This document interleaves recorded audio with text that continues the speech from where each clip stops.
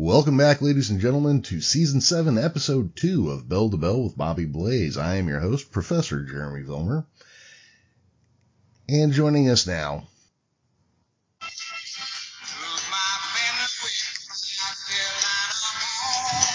fire in the mountain, baby, lightning in the sky.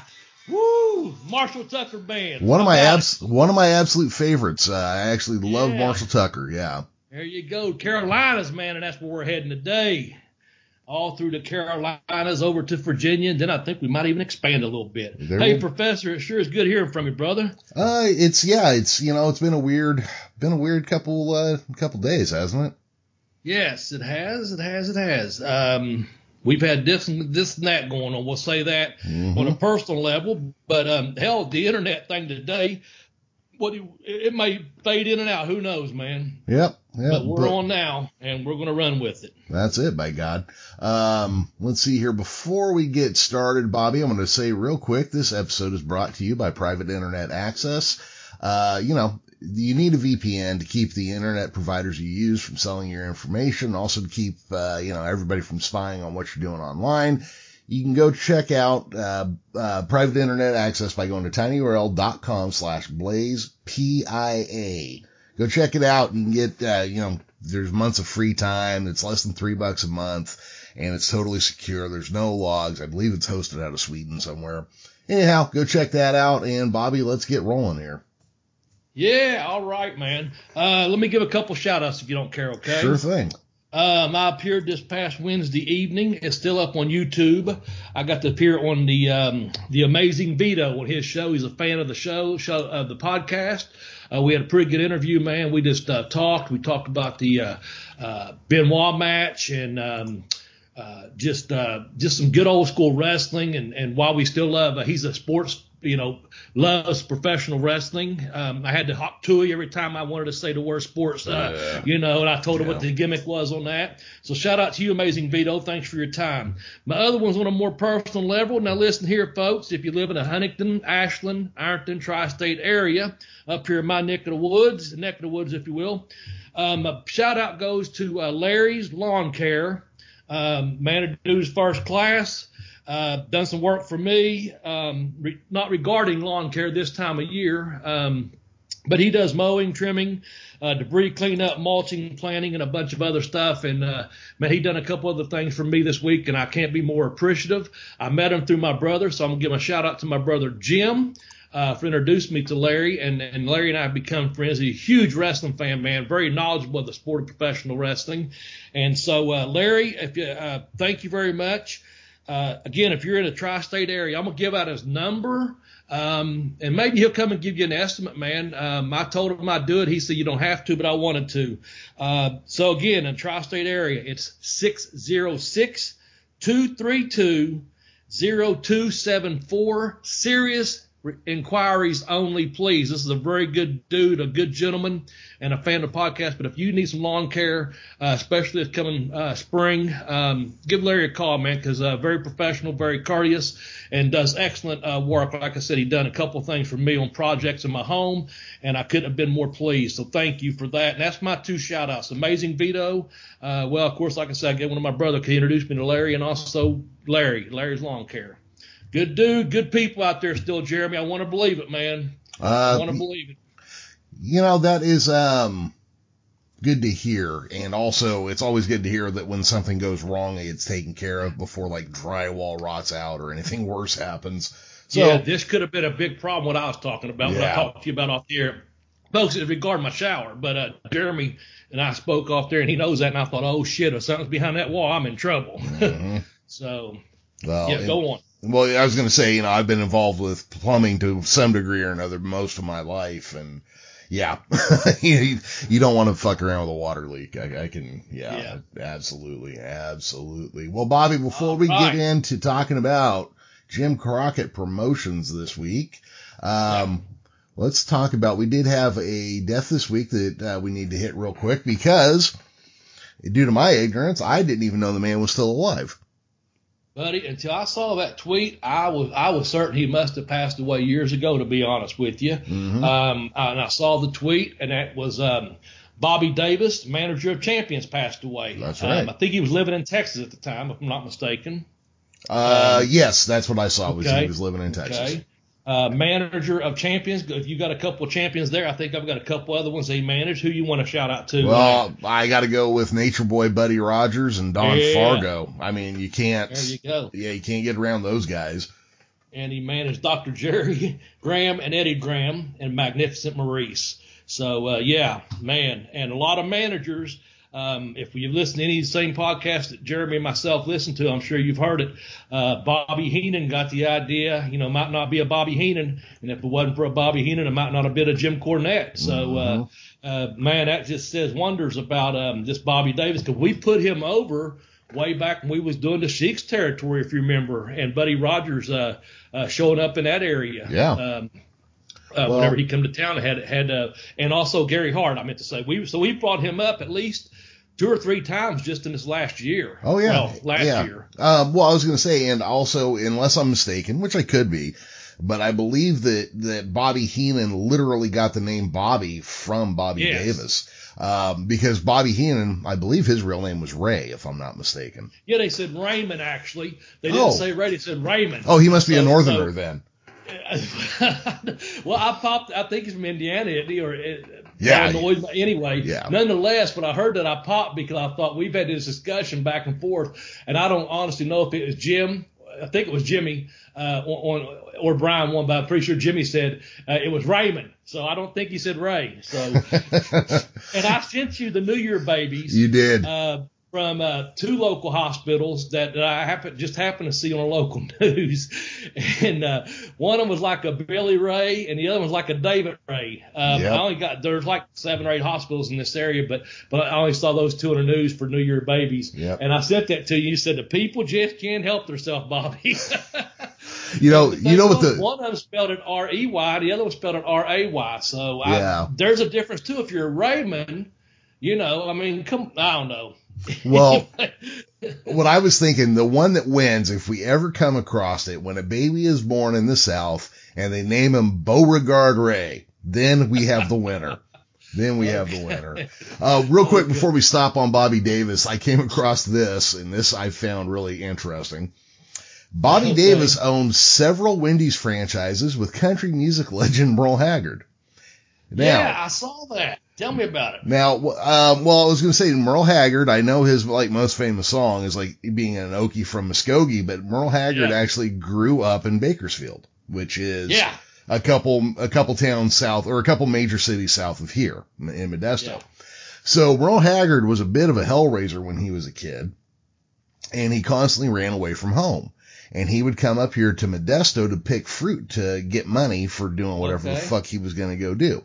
Now, back in this time, when he was doing this, the Okies had just settled in California, in the central part of California. That's how my family got here. And we usually took jobs as fruit pickers here. So we were the Mexicans that were the shitty labor back in the day before, a lot of Mexicans started coming up here for those jobs. So I always find it interesting when Merle Haggard comes up in any story, because we have just a local connection because, again, we're both displaced Okies due to the Dust Bowl. And also just the fact that he'd run away from home and come up here. I always found it amazing. I met Merle Haggard a couple times. Yeah? And sure did. I'm a huge fan. I know he was doing he done some time out there in California. He'd done a little bit of time, and he was doing a concert. He was a guest at one when early on when Reagan's presidency. Merle Haggard was singing, began to sing, and he looked. Pardon me, Mr. President, again. Like that, it was just pretty funny because I guess Reagan had pardoned him as the governor of California. We've done some shows at the Wild Dog Saloon. Well, way back in '83, first of all, I got to go see him up in Johnson County at the Starlight Lounge or something. And I was just a young, 20-year-old Mark or whatever it was. I'm still a Mark, whatever. But no, when we were doing the championship wrestling here in conjunction with the Smoky Mountain Wrestling, I did one show at the Wild Dog Saloon up in, done a couple of them. And got to meet David Allen Cole as well. That was the other one. But the guy that ran the Wild Dog, it had been several different names through the years. And So we were going to do our wrestling show like the following week. So we had to follow Merle Haggard. And the dude gave me some tickets to the show and also backstage access. And, of course, he didn't want to meet some long, blonde-haired wrestling guy, but he's smart to the business, of course. And I'm sure he's up there he was doing his own thing, basically. So it's a handshake and entertainment. And he had some, David Allen Coe had actually done some stuff with the wrestler, so he was a little bit more like, oh, okay, he's caught it, the gimmick. But Merle was laid back and knew he had a fan, and my seat was right above in the balcony. It's not a very big building, right above where he was at on the stage, right on his edge of the stage on that side. It was really, really pretty cool, man. But yeah, I would like to hang out with him or whatever, but I can't brag about that. It's just one of those. I actually got to meet him and shake the man's hand, though. What's that song? You got on a fight inside of me. I didn't want to get on a fight inside of Merle Haggard, Exactly. Or man. David Allen Coe, for that matter. Well, David Allen Coe kind of cracks me up. Well, I do find him to be a good songwriter. Well, here's the thing, Bobby. You know why he was wise to wrestling and why it was easy for him to fit in? Because he's full of shit is why. Well, that's true.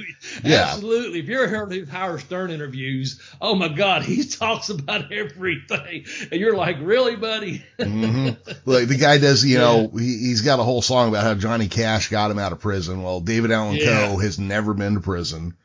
He does what he can to get himself like mentioned with Willie Nelson and Waylon Jennings. And look, I think he's a good songwriter and he's a decent singer, but he's just full of shit, which is fine. Well, he even has a song, you don't have to call me Merle Haggard again. I mean, he's getting them all in there. So. Oh yeah. And that's actually that's a great song too. Damn Wendy's franchise with Bobby Davis. Rest in peace, Bobby Davis, man. Manager of champions, and sounds like he done quite well with his money, man. Yep, and purveyor of square burgers. I like their chili, man. They changed their damn pickles and buns and this and that through the years, and I don't know, but the chili seems like they haven't changed it, so don't fuck up the chilies, Wendy. I still like that. Yeah. I think Wendy's must be bigger in the South than it is out here. I mean, we've got them. It's just like nobody ever says, hey, you want to go to Wendy's for lunch, Well, it's, they're right out of Columbus, Ohio, the original one is. Oh, that would make sense then. Okay. Yeah. Yeah. They're right up 23 and then right off 75, and, that's why. During Columbus was the main headquarters. Their first store, I think, is right there by the COSI, the Ohio Science Center and all that. So, yeah. Right on. We used to have two. We've got one right in town, but we've got one on each edge of coming into town, whether you come through either county on either side of us in three different directions. So it's one of the first restaurants you hit also right there with Mickey D's and the Arby's, and we've got the Wendy's right there. So pretty popular. Yeah. All right. Well, we've probably talked about everything else. Bullshit. Yeah, long enough here. Let's go on. So, we are going to be talking about Jim Crockett Promotions. I'm afraid we are going to miss some things because, again, like I was saying before we started recording, this is going to be like drinking from a fire hose. There's a lot of info. Yeah. We're going to hit what we can. Guys, as usual, feel free to tweet at us or, whatever, and let us know what we missed, and we'll try to hit the corrections when we get around to it. And I hope they do. Listen, you can get Jeremy at the Geekish Cast on Twitter. You can get me at Bobby Blaze 744 on Twitter. And also you can get the Bell to Bell Blaze on Twitter. And we've had people write us and let us know, hey, this and that, and let us in a certain direction sometimes on some little things. So we appreciate that when you do it. I know I do. And Jeremy, being the fucking professor, man, the soaker of knowledge, and then spewing it back out to everyone, I'm sure he appreciates it too, because we're always learning, man. Oh, absolutely. So if we miss something, it's not on purpose. It's because we're going to try to have fun with this podcast, and it should be a good one, man, because I think a lot of our fans are big fans of the Mid-Atlantic and Jim Crockett Promotions territory days. Yeah. So. Yeah, I'd say probably. I would be willing to bet that we're kind of an even mix between the two biggest being Mid-South and Mid-Atlantic, or JCP at least. I would agree with you. Yeah. I would agree with you. who I'd go with. Yeah. So Jim Crockett Promotions started off, he promoted everything, wrestling, concerts, baseball. I mean, they were just a general promotion company. They were founded in 1931 by, strangely enough, Jim Crockett Sr. Yep. Let's see. So, going into the 1930s, Jim Londos was a world champion, and of course there was problems booking and this, that, and the other.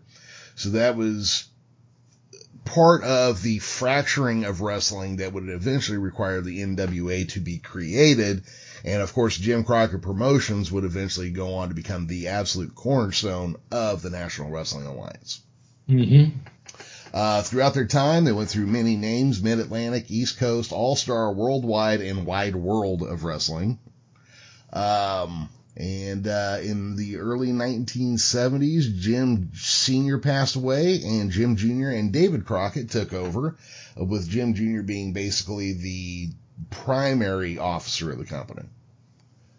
Now, that kind of gets us through the basic history of Jim Crockett Promotions. Bobby, did I miss anything there? No, I was just some of the information that was interesting to me is that they said on all the tickets and posters and stuff, no matter what banner it was, you was probably buying a Jim Crockett promotion.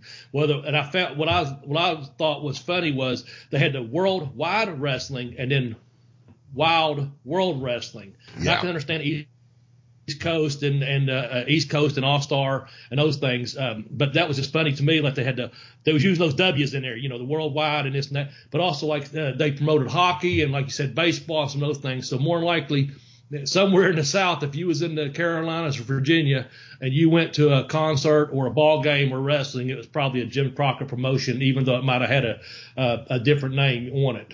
I found that interesting because I didn't know that. Yeah. Especially those names. I did see that. Yeah, because, it looked like they did. They just did everything. Yeah. And I'm sure once you have that. I think they did gospel shows, I think. I would imagine. Yeah. I would imagine that part of the world, when you say concerts, you would have to figure gospel is probably half of it. Yeah.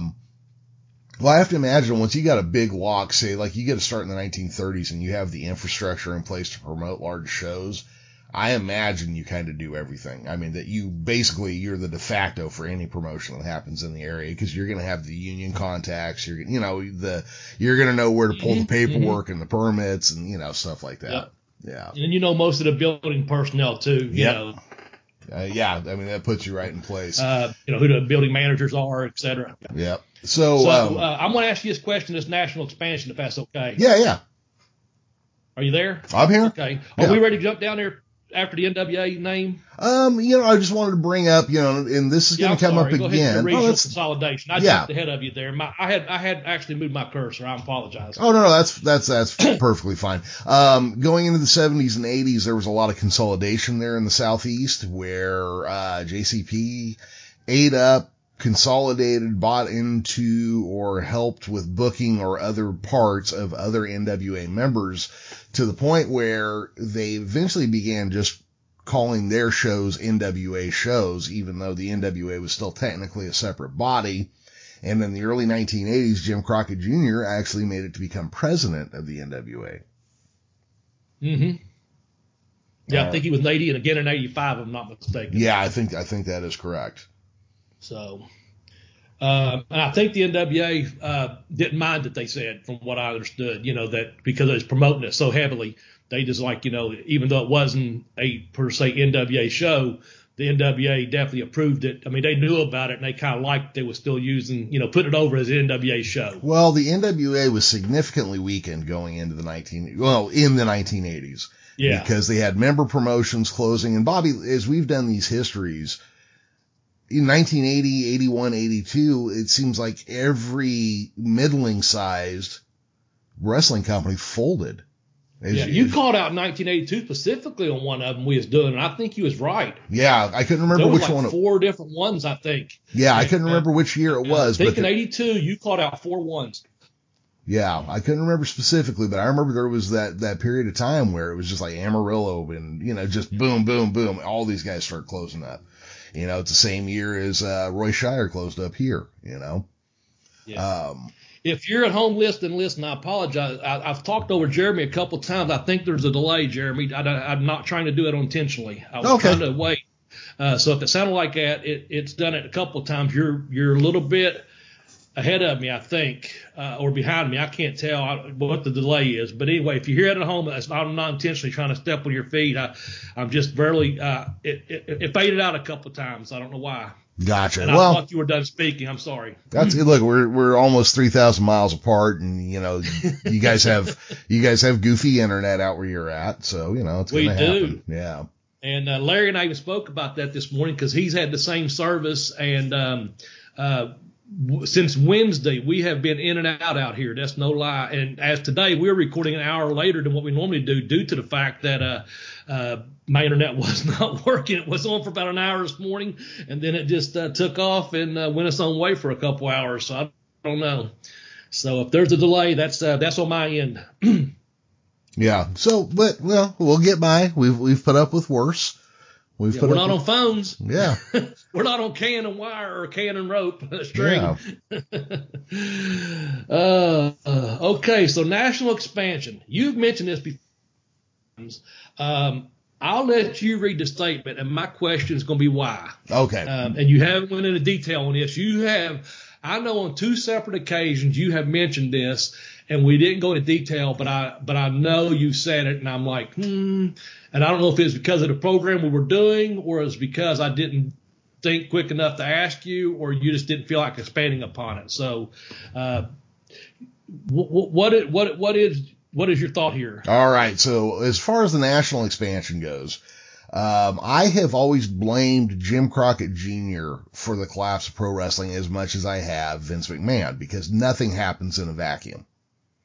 You have Jim Jr. Now, the reason we haven't really expanded on this is I haven't really thought it out to the point where I can really describe it. But here is my basic idea, is that while Vince McMahon was closing up shops all over the North and the West and the East, Jim Crockett Jr. was doing the same thing in the South, in the Southeast, and heading over into Texas and the Mid-South and the Midwest.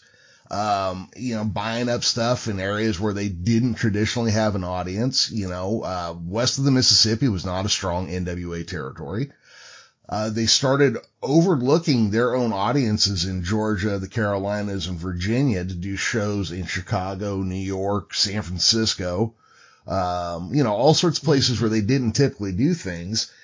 And they're just as guilty as anybody about driving up the cost of wrestling and what wrestlers were getting, and changing the way pay structure worked, and getting rid of small towns, getting rid of small promotions where somebody can go disappear for a while and work out something new, So, I blame them just as much as I do McMahon. Now, McMahon, I get that, and I respect that. That's good. Yeah. That's thoughtful. Yeah. Now, McMahon, being the last man standing, he gets shit on the most, but it didn't happen. It didn't happen in a vacuum.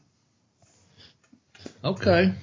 And I understand that part about kind of, from the research and reading I've done or watching too, they kind of deserted some of their fans down south doing at least a couple of big pay-per-views out of the market, instead of going to, and I'm going to mention some of the towns later on, but instead of doing something in Charlotte or Greensboro or at least in their market, they went to out upper state New York on one of them. And I think the other one's out in Chicago. And they both drew less than 6,000 people live, and it was at that point that was like a house show for the WWF back then. But they basically turned their back on the fans of the Carolinas and probably Atlanta, Georgia, the Virginia, probably the whole Southeast United States really that they had covered by that point. At least do it in one of those markets instead of going completely out of it. Mm-hmm. They left the Mid-Atlantic and Mid-Atlantic and the South on that end. Oh yeah. So, I get that. Well, and look, as soon as they absorbed the UWF, they moved their offices to Texas, which is going to bring us to our other point. Yeah. Wrestling companies. Can I read this? Yes. Can I read this? I love this.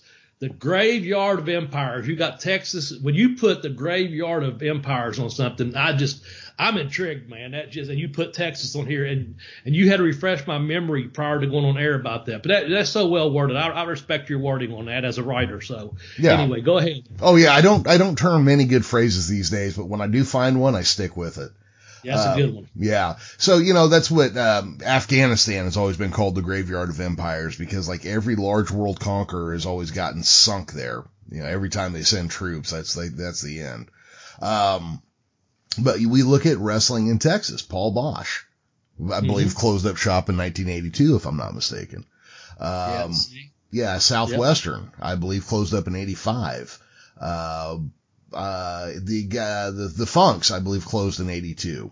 They were out of Amarillo, right?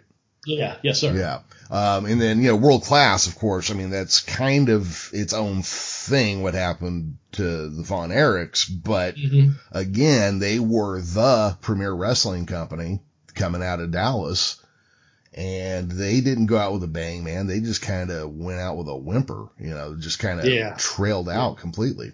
So as soon as, Jim Crockett absorbs, Cowboy Bill Watts UWF, they decided, well, fuck it. We're moving our offices to Dallas, and we're going to go be like J.R. Ewing and put our feet up on the table and light our cigars with $100 bills and, and then they start rubber stamping everything Dusty wants. And I have to assume he's not the only guy. He just gets the blame because he was running the place, Right. And then one day they look around and go, fuck, we're broke.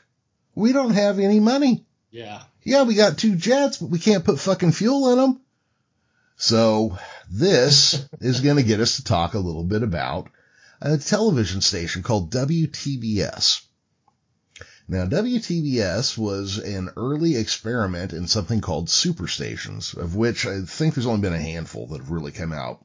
WGN up in Chicago was one, WTBS down in Atlanta was one, and I believe Channel 40 here in Sacramento was going to try it, but they never did anything with it. But basically, they took a local channel and got satellite, cable, and local circuit carriers to pick it up and air it.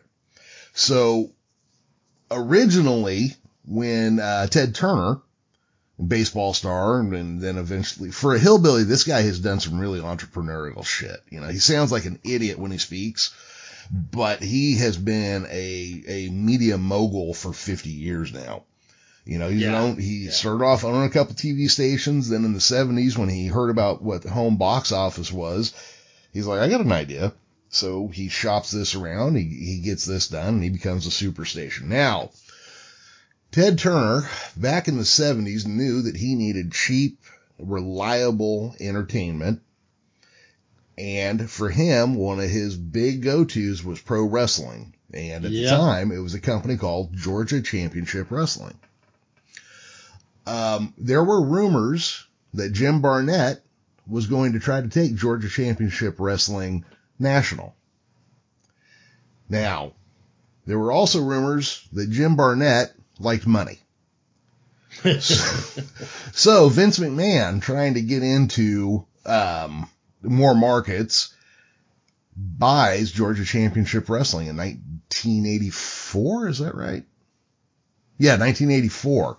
So one Saturday morning, a whole bunch of people watching TBS go to turn on their Gordon Solie Wrestling, and there's Vince McMahon telling them, hey, I just bought your shitty wrestling show, and you'll still see your guys, and you're going to see our guys. I was a witness to that. I was at Berea College, actually, when that took place. I had didn't stay very long. I finished my associate's degree and transferred to a 4-year university and was down in the student lounge, man, and turned it on as like, what the fuck is this? I mean, I'd been watching like Tuesday Night Titans at that point, and on USA, and man, it was just like something. This, what the fuck, let me back up a second. Sure. We'll go into more detail on that too. On another podcast, and I was in contact with this person several years back. I'm not sure the whole story, and I'm no longer on Facebook, and that's where the correspondence took place. But West Virginia had these boxes, and they were one of the first to get this superstation. It was something tied into TBS coming up to West Virginia before we got it down here in Kentucky and stuff across the river, so to say. Yeah. There was some kind of thing that happened that opened up not just Ohio and Kentucky and West Virginia, but there were these boxes like the HBO box or something. And I can't, give you the fact verbatim or whatever, but anyway, a lot of people in between, like they was splitting their cable, so to say. Up this holler, Jeremy, come up this holler. They was running their own cable and shit, and they were getting it. It was a big thing early on. Before the big expansion. Just kind of, if anyone out there knows better, or if you're a fan of this podcast, there was a guy I want to say he was off the 605, but I could be wrong. The guy was very, very well educated. He sent me some information. Like I said, it was under another account, and I've lost it since. But there was some stuff going on with those boxes up in West Virginia as to being early on pioneers, if you will, of early cable up there because of these boxes and the way they ran the way they were splitting the cables up there. But also, like I said, this Black Saturday, I was in a dorm and, just went down and turned on the TV and, expected to see my Gordon Soley or, Georgia Championship Wrestling. And there's, I think Roddy Pipe was out there being interviewed by someone, McMahon or someone, and like, what the fuck is this? So. Well, yeah. Anyway, enough people raised hell about it. I know that. Well, because what happened was that when he bought it, it was with the understanding that he was still going to feature Georgia Championship Wrestling. Mm-hmm. He was going to have to create new, I hate using this term, new content using the guys that they were used to and the places they were used to. Yeah. And about 3 weeks in, that just stopped happening. Yeah, because he started throwing he started putting footage from other arenas, right? Yeah. Putting together footage from maybe a house show in New York or wherever, Texas or whatever. He was just putting together footage, correct? Yep, that was it. And so what happens is now Ted Turner's like, fuck you guys. We're going to get local wrestling back on here. But, so now Georgia Championship Wrestling isn't a thing. I believe Ole started another company called Championship Wrestling from Georgia.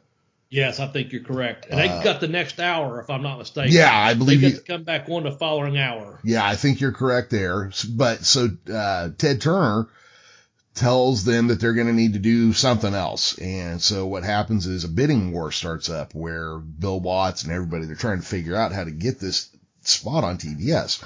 Again, TBS is available all over the country. And this is like one of a small handful of channels that does this.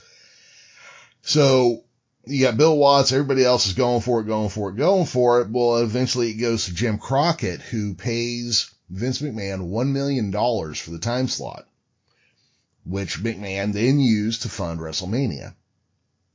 So, in this purchase, which allowed Jim Crockett to blow up, it also planted the seeds for its own destruction. Right. Which is the irony of all ironies. And I also love the fact that here we are talking about pro wrestling and we've come up with these awesome terms like Black Saturday and the Graveyard of Empires. Just such a dramatic sounding shit for, pro wrestling. Yeah. Yeah. Well, speaking of let's do this. We're kind of just tie all this together. Like you said, it's going to be like drinking from a fountain today. I'm going to list some of from the Jim Crockett promotions. I'm going to list some of the announcers since we mentioned that we were actually wanting to see our Gordon Soley, or whomever on a Saturday, and we got to see Vince interviewing, Roddy Piper or something. But here's some old school, through some of the newer ones that, when I say newer, hell, they're 30 years ago, whatever it is. But some of the announcers they had on the original Jim Crockett promotions, I'm going to give you some towns too. How's that? They used to shoot the TV. They got it down to Wednesdays in Raleigh. Is when Raleigh in North Carolina is when they shot the TVs pretty much all day for the TV tapings. They had Charlie Harville, Big Bill Ward, Dr. Tom Miller, Rich Landrum, and of course David Crockett. They were some of the announcers. Les Thatcher. Eventually, of course, good old JR came on. Mm-hmm. Tony Schiavone came on. He came in early around 82 maybe, something like 81, 82. In time, I know he come in time for the and Bob Caudle. There you go. So I was trying to stumble my own words there when I'm trying to read here. Yeah. When he came in. Some of the towns, of course, of the original towns that Jim Crockett Promotion went to was, of course, mainly Charlotte. Charlotte, North Carolina is kind of the headquarters there, where the office were at. Greensboro, North Carolina, had the biggest Coliseum, and that was a sellout. Kind of like the Mid-South Coliseum in Memphis. I mean, it must have been sold out every week, if they went there. Spartanburg, South Carolina, Shelby, North Carolina. I mentioned Raleigh, Lexington, North Carolina. They went to the Virginia over there. They went to Norfolk and Richmond, and they went to Charlottesville, Virginia as well. They eventually got up into Cincinnati and Toledo, Ohio. I mentioned Columbus earlier. And one of the two towns I wanted to mention, they come to Huntington, West Virginia some, but they also, the capital there, they came to Charleston, West Virginia. And I'm throwing that one out there because I didn't skip. They went to several South Carolina towns. Rock Hill, South Carolina is like 26 miles outside of Charlotte. So it's a small town, but they can still draw good there. But, Charleston, South Carolina, the reason I bring that one up is I hear people bitching about it. I never did it. It was the loop when you had to do back-to-back shows in Charleston, South Carolina and Charleston, West Virginia. It was the Charleston to Charleston loop, and that was like 475-mile loop. That was one of the longer trips, and, of course, that takes you in the car about, 7.5 hours or whatever. Mm-hmm. But I just wanted to kind of touch base on some of those announcers because what they did, they still were doing a sport branded, like this is a sport still. They still treated it like a sport, especially early on, of course, as we got further and further away, of course, from that through the years. But back in the original TVs, they treated it like it was a sport, like any other sport, which it should be, And then, of course, I wanted to give you those towns that the original towns. And like I said, they expanded. And I know at one time they would do, I think it would start off in Saginaw, Flint, Michigan. Then you go down through Columbus, Ohio. Then you traveled over to, like I said, Charleston, West Virginia, and finished up either down at Charleston, South Carolina, or Atlanta. It was like the last day of that loop, or maybe if you're lucky, back home in Charlotte, from my understanding. So that just kind of shows how you go from and that's not counting when they eventually, what we was talking about earlier, when they blew up and was, well, we'll go to New York or we'll go to San Francisco or we'll go here or whatever. I'm talking about just when they was still just that, small regional, the Mid-Atlantic region per se for Jim Crockett Promotions, But due to cable, they did get to expand up into Ohio and West Virginia, as I said, but it's mostly the Carolinas and Virginia originally. Yeah. So. And, and what's interesting about that is when they get this TBS slot, I always thought of them as a company in Georgia, the Omni. Yeah. And that's where they had their big shows at, right? Yep. That was one of the marquee was the Omni. They didn't talk about doing Independence Hall or Greensboro too much on the actual TBS station, like you said, the big show. Now, not saying they didn't have big shows at those places, but the big build-up show was at the Omni. You're right. Yeah.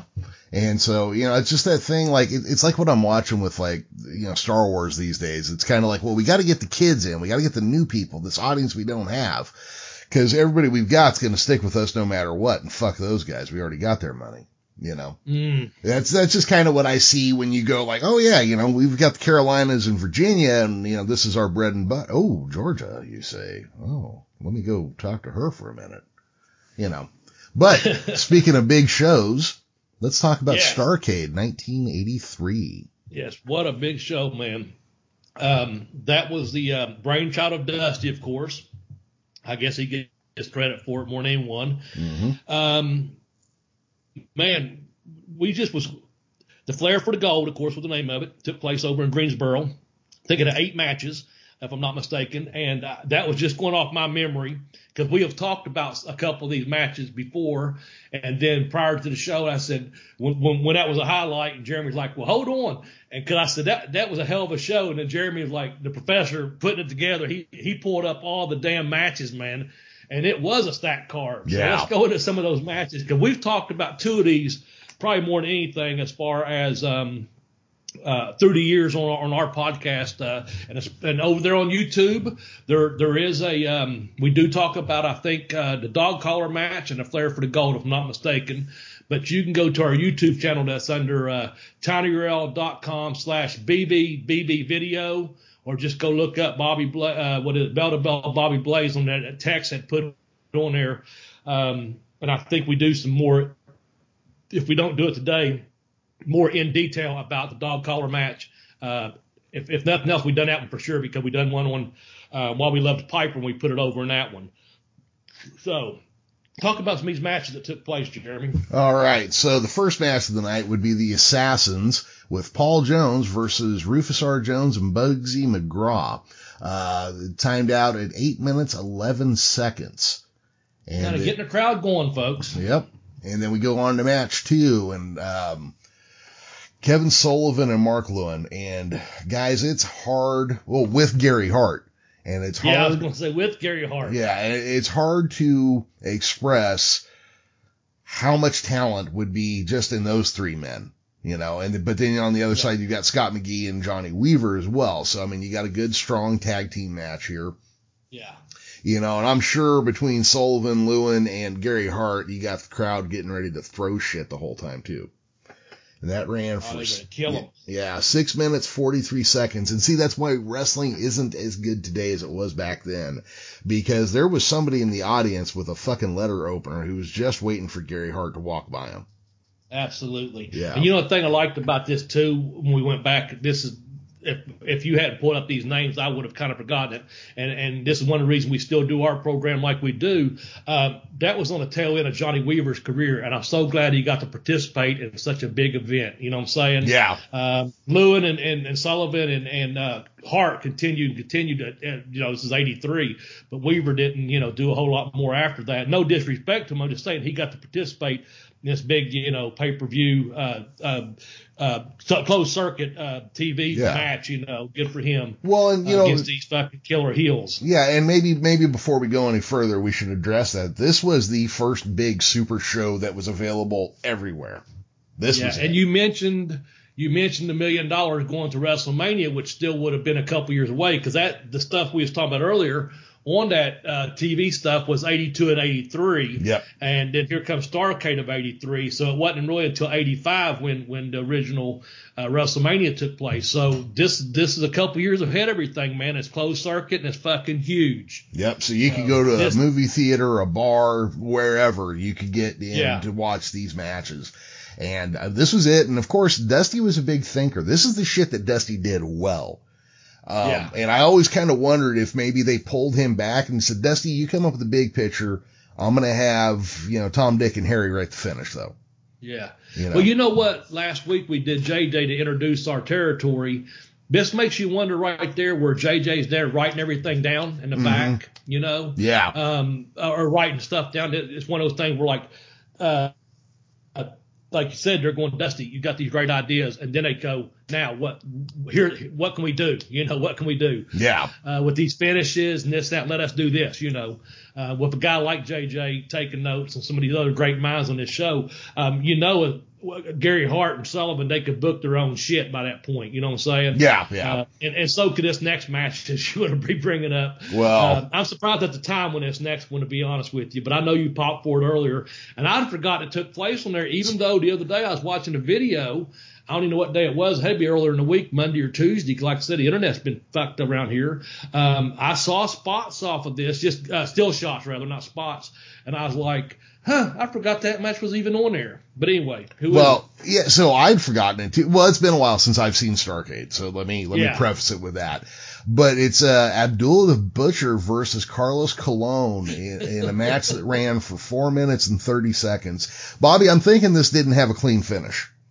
I'm thinking they came out from each locker room, headed towards the ring, but met, it's kind of one of them stories I tell you about Abby and Cactus Jack. They headed towards the ring, but veered off somewhere. You know, yeah. I would imagine that prior to getting to the ring, they veered off somewhere and fought to the ring and probably rolled through the ropes out of the ring, and that was that. You know, for 4.5 minutes, I think it's probably just a bloodbath. and don't know if it was much of a fight in the ring as it was so much fucking brawl outside the ring for 4.5 minutes. I'm thinking this is a spectacle. That's what you got here. Cause I mean, look, absolutely. We don't talk about it a lot cause I fucking kind of hate Carlos Colon for the whole Bruiser Brody thing, but sure. But Carlos Colon, I mean, you put his forehead next to Abdullah the Butcher's, you still look like you have a roadmap of Afghanistan. They both were known for some dirty shit, And, I don't remember this match at all, but I have to imagine this thing was just 4 minutes and 30 seconds of forks to the head and biting and gouging and shit. Bells ringing, referees trying to separate and throwing it right out as soon as it started, basically, probably. Yeah. And, okay, so let me ask you this, cause you've booked shows and stuff before. That match there, if we're assuming it went like it did, what are you trying to do to the audience that you go tag team match with the Assassins and Jones and McGraw, tag team match Sullivan, Lewin, McGee, Weaver, and then you go Abby and Cologne? Where are you trying to take the audience with that? I think it's a gimmick match, and I think you're trying to just keep them wild. I think you got a great opener up here because of the participants. The Assassins are so fucking over now. Rufus R. Jones was over, so was Bugsy. So you got a good 8.5 minute match there with two killer heels against two baby faces. Yeah. And you got Paul Jones out there, so you got your company, got a couple company people out there, okay? Yeah. So I think that's good.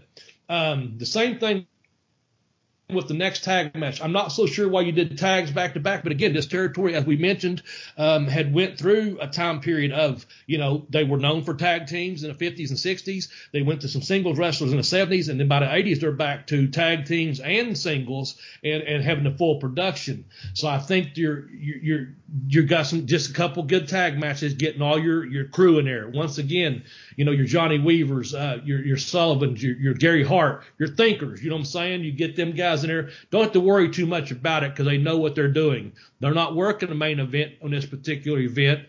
They know where their place is, per se. You got there, Fabian, and you're like, just kind of keep the people's interest. This thing is going to be wild, folks. And so they tell them, hey, you got 4.5, 5 minutes. Get out there. Do your thing. You don't have to tell anything. We booked you. Do what you do. They'd worked enough in Puerto Rico and probably several other places through the Carolinas. Whenever they did you bring them in, Yeah. Because what I'm looking at is a next tag match. See, you're going right to something that could be very technical and a fight because you got Bob Orton Jr. and Dick Slater, one hell of a tag team, two great technical wrestlers, and Slater being tough as fucking nails versus Mark Youngblood and Wahoo, one of the biggest stars there. And that's another tag that's going to take it up again away from the fight that you just now saw. Now you're going to see some technical, two good heels against two good baby faces. And it goes 14 minutes and 48 seconds, so roughly 15 minutes there. I think you're just taking it. I think as a promoter, as the booker, and Lord knows I can't think like these guys, but man, you're taking them up and you're bringing them down. You're taking them up and you're putting them on that roller coaster ride of, hey, I bought a ticket. Hey, what is it? The fucking Hunter S. Thompson, you bought the ticket, take the ride, you know what I'm saying? Yeah. So they're taking these people on a ride, whether you watched it there at the Greensboro Coliseum or whether you were somewhere at a closed circuit TV at the Civic Center or like you said, the corner bar or what have you. So that's my thinking on it because I would imagine that Orton Jr., they just put on a fucking clinic as far as technical, but also cheating and against these, I don't know how else to say it because at this time that's what they're doing, Native American Indian type gimmicks. Yeah. And Wahoo was a Native American such over as a baby face, and he's in there and he's going to fight and he can fight with Slater and he can fight with Orton. If anyone in that match, Orton could fucking shoot. And Slater was the shooter and a tough guy. If anyone could fucking calm down Dickie Slater, Wahoo'd be close. You know what I'm saying? So them guys in there probably just, let's just fucking put on let's go. Let's put on a clinic, which takes us to the next match. And you're going to see, so now where's it time to go to the roller coaster, Jeremy? Back to that midpoint or lower point because tell us who you got in this next match. All right. It kind of comes back down a little bit. See? You see what I'm saying? Match 5 was Charlie Brown, I assume from out of town, Yeah. versus the Great Kabuki with Gary Hart. Yes. And that's title versus mask match for the NWA television title. Yes. I wonder who the fucking Charlie Brown was. Well, yeah, I don't know. I've never been able to figure it out. I heard it might have been Dusty Rhodes, but I don't know. But that's the gimmick there. So took him out of that other match. Now you got this. Well, I'm surprised this one actually. I don't imagine this went to a clean finish. I'm surprised you actually have a winner in this. Yeah. But yeah, so Kabuki, obviously spectacle. Gary Hart, I'm assuming, pissed off the crowd, and they teased unmasking Charlie Brown from out of town, and then he got the win in the NWA title, the NWA TV title, I'm guessing. Yep, I would imagine so, and I think that's what I was going to say. I don't know why they put this up on these performers that high on the card, but see, with it being an NWA television title, I see exactly why they done it. And I think at this point they did 10 and a half minutes or what have you. Mm-hmm. So by the time you're going, you got your ring music and then you got your finish. And at that point, I imagine right there's a perfect time for them to take a quick intermission just before your semi-main event. Not a big long one because you're on time. You're on that closed circuit, but just enough time to let the crowd ease down just a little bit. Go get you a soda pop. Go get you a beer. Get you a popcorn, whatever. Real quick one right there. Because what's going to be the main event, what they're going to be doing there. But this one here, you're getting ready for Piper and the dog collar match. So the anticipation's there because no one knows what's going to happen. And that's I gave it away, but it's Piper and Valentine, and they're going to go in there for the chain. They're going to sell that gimmick and get it over and all that. So I think they probably gave the fans. I could be wrong. It could be after the next match, but I think you put a brief intermission right there, if I'm not mistaken. Yeah, because I don't think you're going to want to lose the mood after the dog collar match, right? You want to ride that high. Yes. And what comes next, like Bobby's already said, it's the Piper Valentine dog collar match, but it's one of the most brutal matches I'd say in wrestling history. Just not, if you want to talk like XPW and shit, like, out and out garbage wrestling, but just in a normal ring in an NWA show, this is one of the most brutal matches of all time with two guys who could really turn it on. And you got Roddy Piper and Greg Valentine just pelting each other with chain shots and everything else that you can imagine. Bloody as hell. 16 minutes and 8 seconds. I'm tired just reading that. And my thinking on this was this. We've talked about this before this match. These guys, they definitely went out as brutal. I know Piper talked about his ear being messed up for years afterwards, but just within a couple of years after this match, it showed what big stars they are. They both were in the WWF on a fucking WrestleMania show just 2 years later. You know what I'm saying? And continued their stardom. Even though they'd been, and Greg Hammer Valentine was so fucking over in the Carolinas at one time, him and Flair were tag team champions and this and that. But Piper, was just learning from the stuff you sent from San Francisco. He's only a couple years removed from that. And here he is on this match. It just showed what kind of talent and how hard these guys worked to improve their spot on the shows, and also their ring work improved, that much that people wanted to see these guys, and then like I said, you're only a couple of years removed from seeing them when you need even a bigger stage, if you will. Yeah. But that dog collar match is, I don't think we have to tell our audience, but this is what I'll tell our audience. If you have anyone in your family or friends or associates that haven't seen this match, tell them to go see it, because I'm pretty sure 99% of our audience has seen this match, if not once, probably 5 times, and they could probably tell us more in detail what took place than what you and I are talking about, but you can hear the excitement our boys just talking about it, man. Yeah. So anyway, do that. Tell a friend. You're doing them a favor. If they love professional wrestling, you're doing them a favor. But I imagine if they love professional wrestling, they've probably seen it too. So I don't know. Let's go to the next match. You're number 7 on the card. We go back down to a tag match, and as you can see, there's a trend here. And again, I mentioned it. This territory, the JCP at one time, they built that on tag teams. Yes. And they, again, in the 70s, when they brought in Sandy Scott, or excuse me, I correct myself. I knew I'd say that because I know Sandy or knew Sandy. George Scott of the Flying Scots Brothers, when he came in, they started using some more singles wrestlers, making stars of your Ric Flairs and your Wahoos and things like that, your Valentines, etc. So now we're back to this big worldly event on this closed circuit TV. And they've incorporated, doubles matches or tag matches, if you will. And then they had that big single match right there with Piper and Valentine we just talked about. And before we get to our main event, see, your semi, and we're right back to a tag team match. And this is one of the few that I've seen. This is one I was talking with you and I speaking about a couple of weeks ago. I said my brother and I was talking about it. And this one here has got Ricky Steamboat and Jay Youngblood against Jack and Jerry Briscoe for the NWA Tag Team Championships. Championship titles with Angelo Mosca as a special guest referee. They go 13 minutes and 24 seconds. So again, right back to that tag team match, knowing that you came out of a hot singles match with that dog collar match. You got to follow it with a tag match because you got your main event coming up, Yeah. So if you want to elaborate on this match here or skim over to whatever before we get to our main event at Starrcade. Hell, we should name this program Scarcade today. Well, almost, almost. Almost, but we got a couple more. But anyway. Well, just look at those four names. That's fucking more talent in a ring than you see in an entire show these days.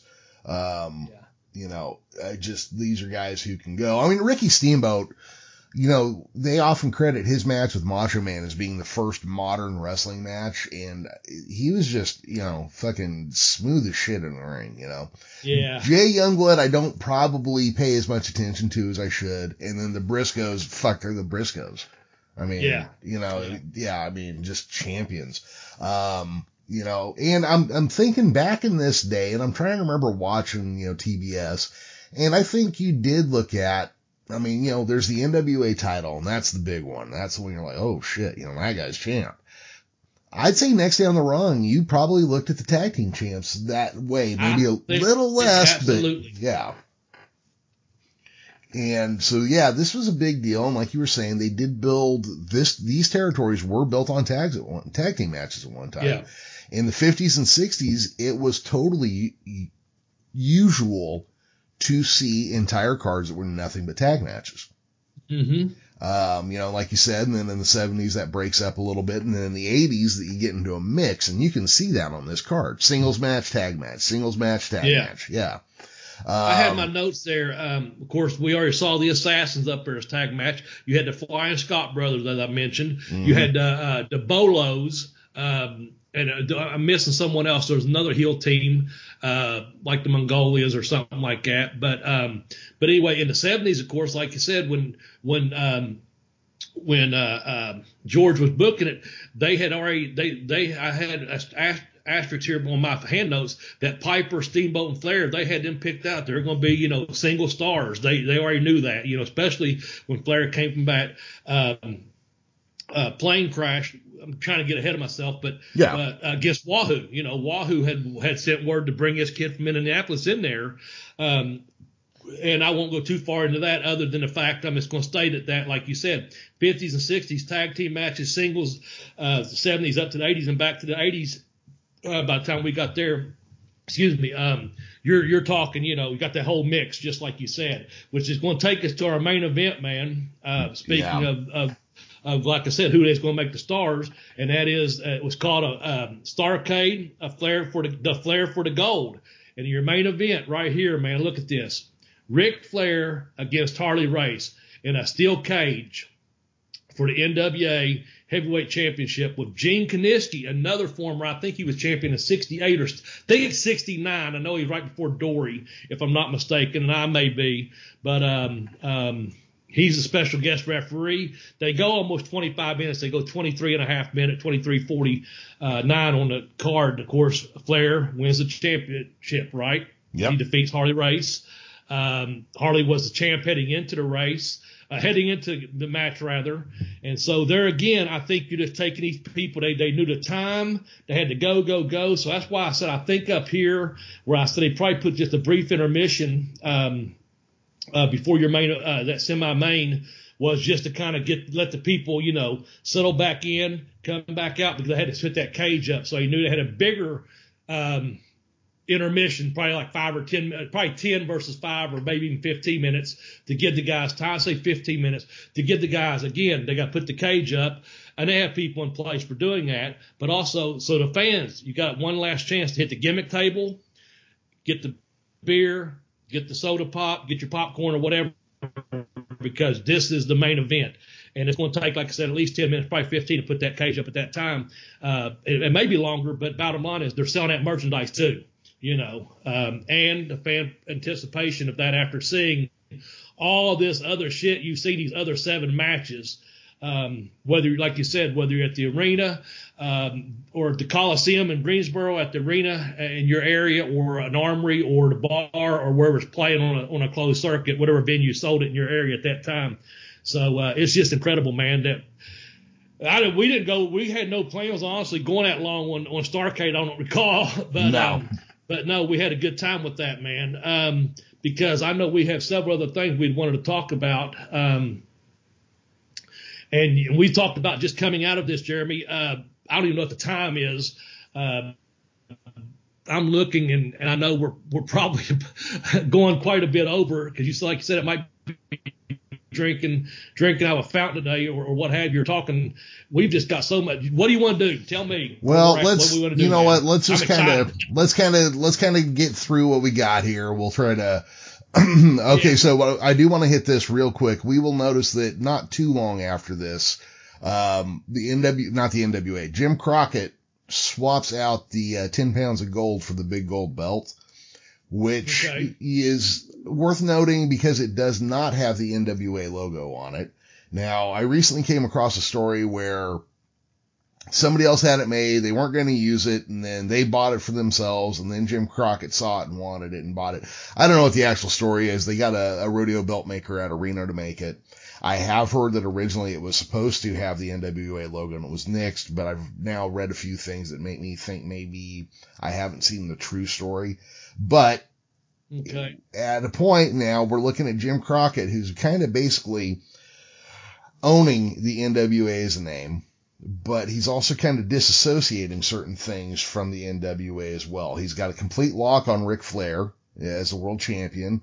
Flair only goes where Jim Crockett tells him to, and if that means he stays in Jim Crockett's area, who are you to argue with the president of the NWA? But we got some other shows to talk about. The Crockett Cup. So the Jim Crockett Senior Memorial Cup was a tag team single elimination tournament held in 1986, 1987, and 1988. Yeah.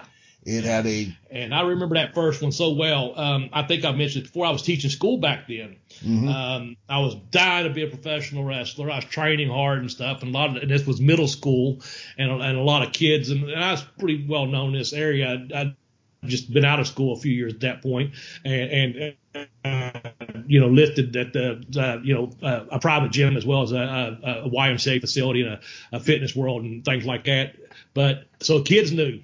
So I had a bunch of 7th and 8th graders that knew, Mr. Smedley, he's a wrestling fan, Yeah. And I never will forget when they was doing that Crockett Cup, we were all keeping track, when I get back to school that Monday, because I was 22, 23 years old, however old I was at that time.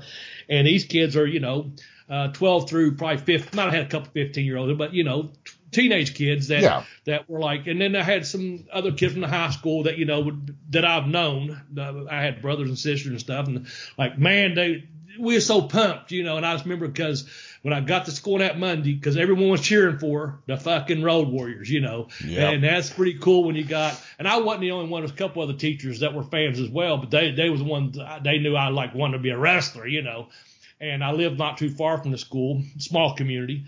But anyway, it's like when I got there, man, it's like every in between every period, someone would stop by my computer lab and was like, Mr. Smedley, did you see? Like, yeah, man, the Road Warriors, And then I worked at the YMCA, like I said, and then I'd come by there in the evening and like everyone come by the weight room, like, Mr. Smedley, did you see? Or some of the kids that I let them call me Bob, like, hey, man, did you see? Like, absolutely, man. That's why I remember that one so well, because myself and a couple buddies, we were following hard then, but also those kids, man, just the excitement excitement of those teenagers that were, your diehard wrestling fans at that time. And honestly, it's probably the people, Jeremy, it's your age right now. I think there's 10 years difference between us, and we've talked about that. So it'd be like you knowing that the guy that runs the second floor computer lab is a wrestling fan.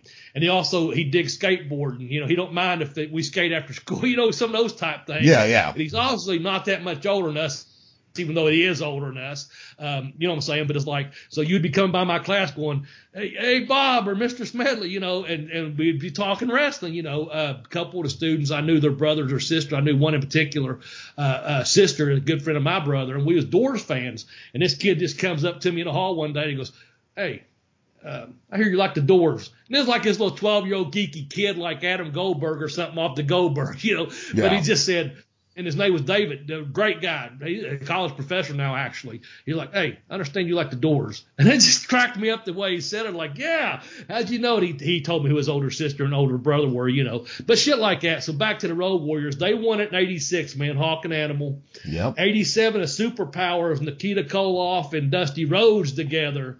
And in 88 was Sting and Lex Luger. And I remember all those, actually. But that first one, kind of like popping your cherry, if you will, Oh, yeah. Well, the Road Warriors over as fuck. I mean, it just, Yeah. you don't get more over than that.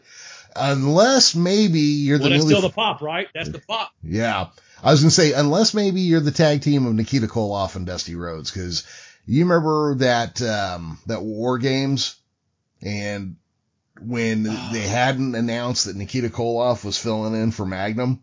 Yeah, I know. We talked about that before. Yeah, and then they come, and they come out, and it's the Road Warriors and Dusty, and then Nikita Koloff at the back, and the fucking place just goes crazy. Yeah, you're right. Yeah, right. And then, of course, in 1988, Sting and Lex Luger were probably two of the biggest stars in pro wrestling in the South, at least. Yeah, Yeah. Absolutely. Just again, let's just maybe brief over. Got excited again, folks. We're having a good time today. Yep. Real quickly, just so you know, follow Jeremy at the Geekiest Cast on Twitter. Follow me at Bobby Blaze 744 on Twitter, or hit up the joint account at Bell to Bell Blaze on Twitter. Now, Jeremy has access to the DMs. If it's something really important, he lets me know. We had something this past week that he let me know about, and I appreciate that because that's professional courtesy. We shared each other. But he also knows that, I just don't want to be dealing with that. I will deal with it directly through mine, and that's just the way we've always ran it because he can handle two accounts. I can't at this point. Jeremy also has a Facebook page over there at Bell to Bell Blaze 2. Again, I don't have anything to do with it. It's not become trying to be an asshole, people, nothing like that. I just have to limit.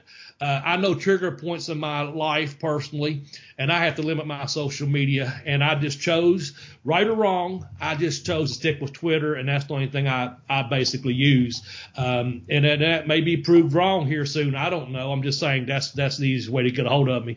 But we want your feedback on these shows, man. We've got some upcoming shows we've talked about involving some of our fans, actually. I'm not going to mention who and what and all that right now, but we've got some pretty good stuff planned in the future, getting some other territories in.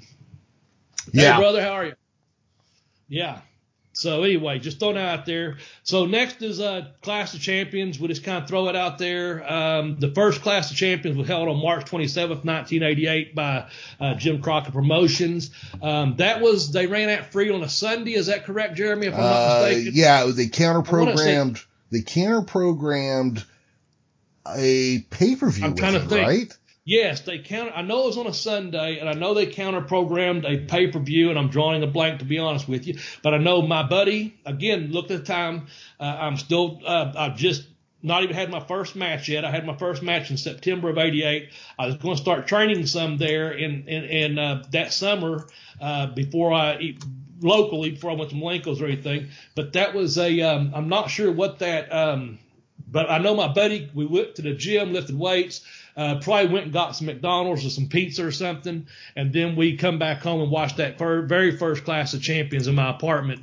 Like I said, I had an apartment not too far from the school there, and we watched that. But I'm not sure what the pay-per-view was at that point. It was WrestleMania 4. I was going to say, I knew Jeremy was probably trying to look it up. Thank you, Professor. Yeah. And that's why you are the professor. But I really remember that being free on TBS, and we was all excited about it.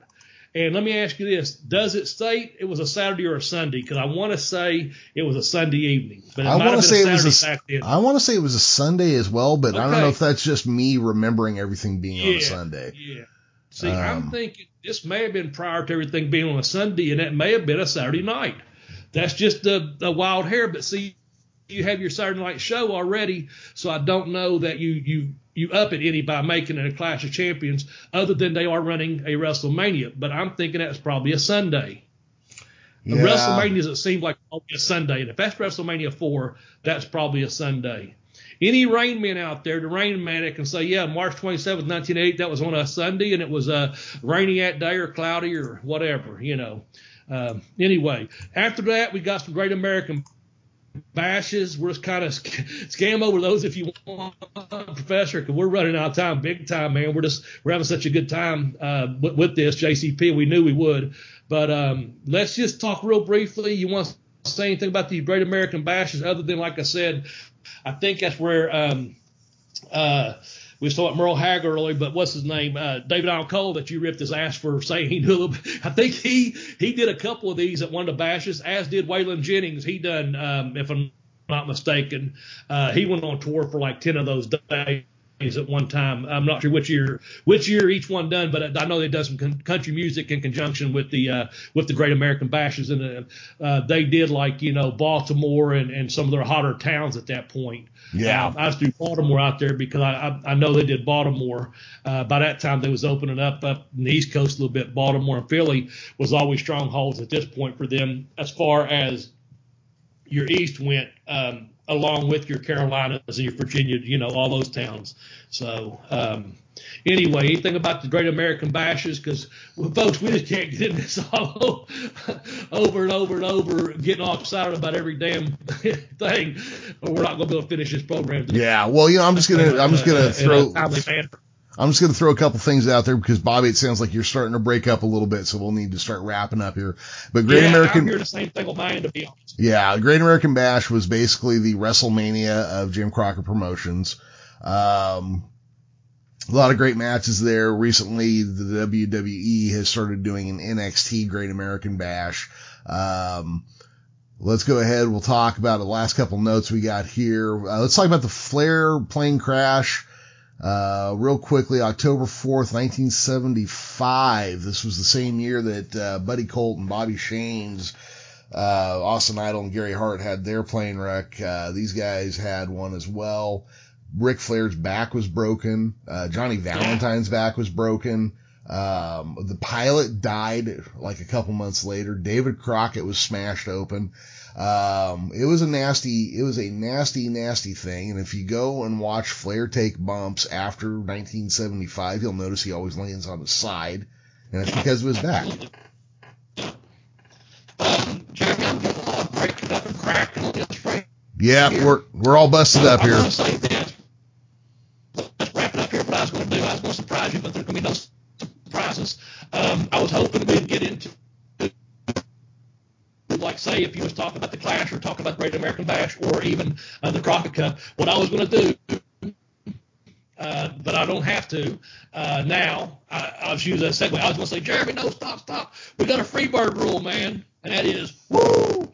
The main thing about JCP is this. It's Ric Flair country. Yeah. And next week's program is going to be all about the Nature Boy Ric Flair. So that's a good way to stop when he was talking about him in the plane crash in 1975 and coming back in 1976. So let's end our program there. I don't even know how much time we talked, but you everything close out with, and I'll close out and whatever, man. All right. And I'm sorry about the internet. That's on my end. I can hear it.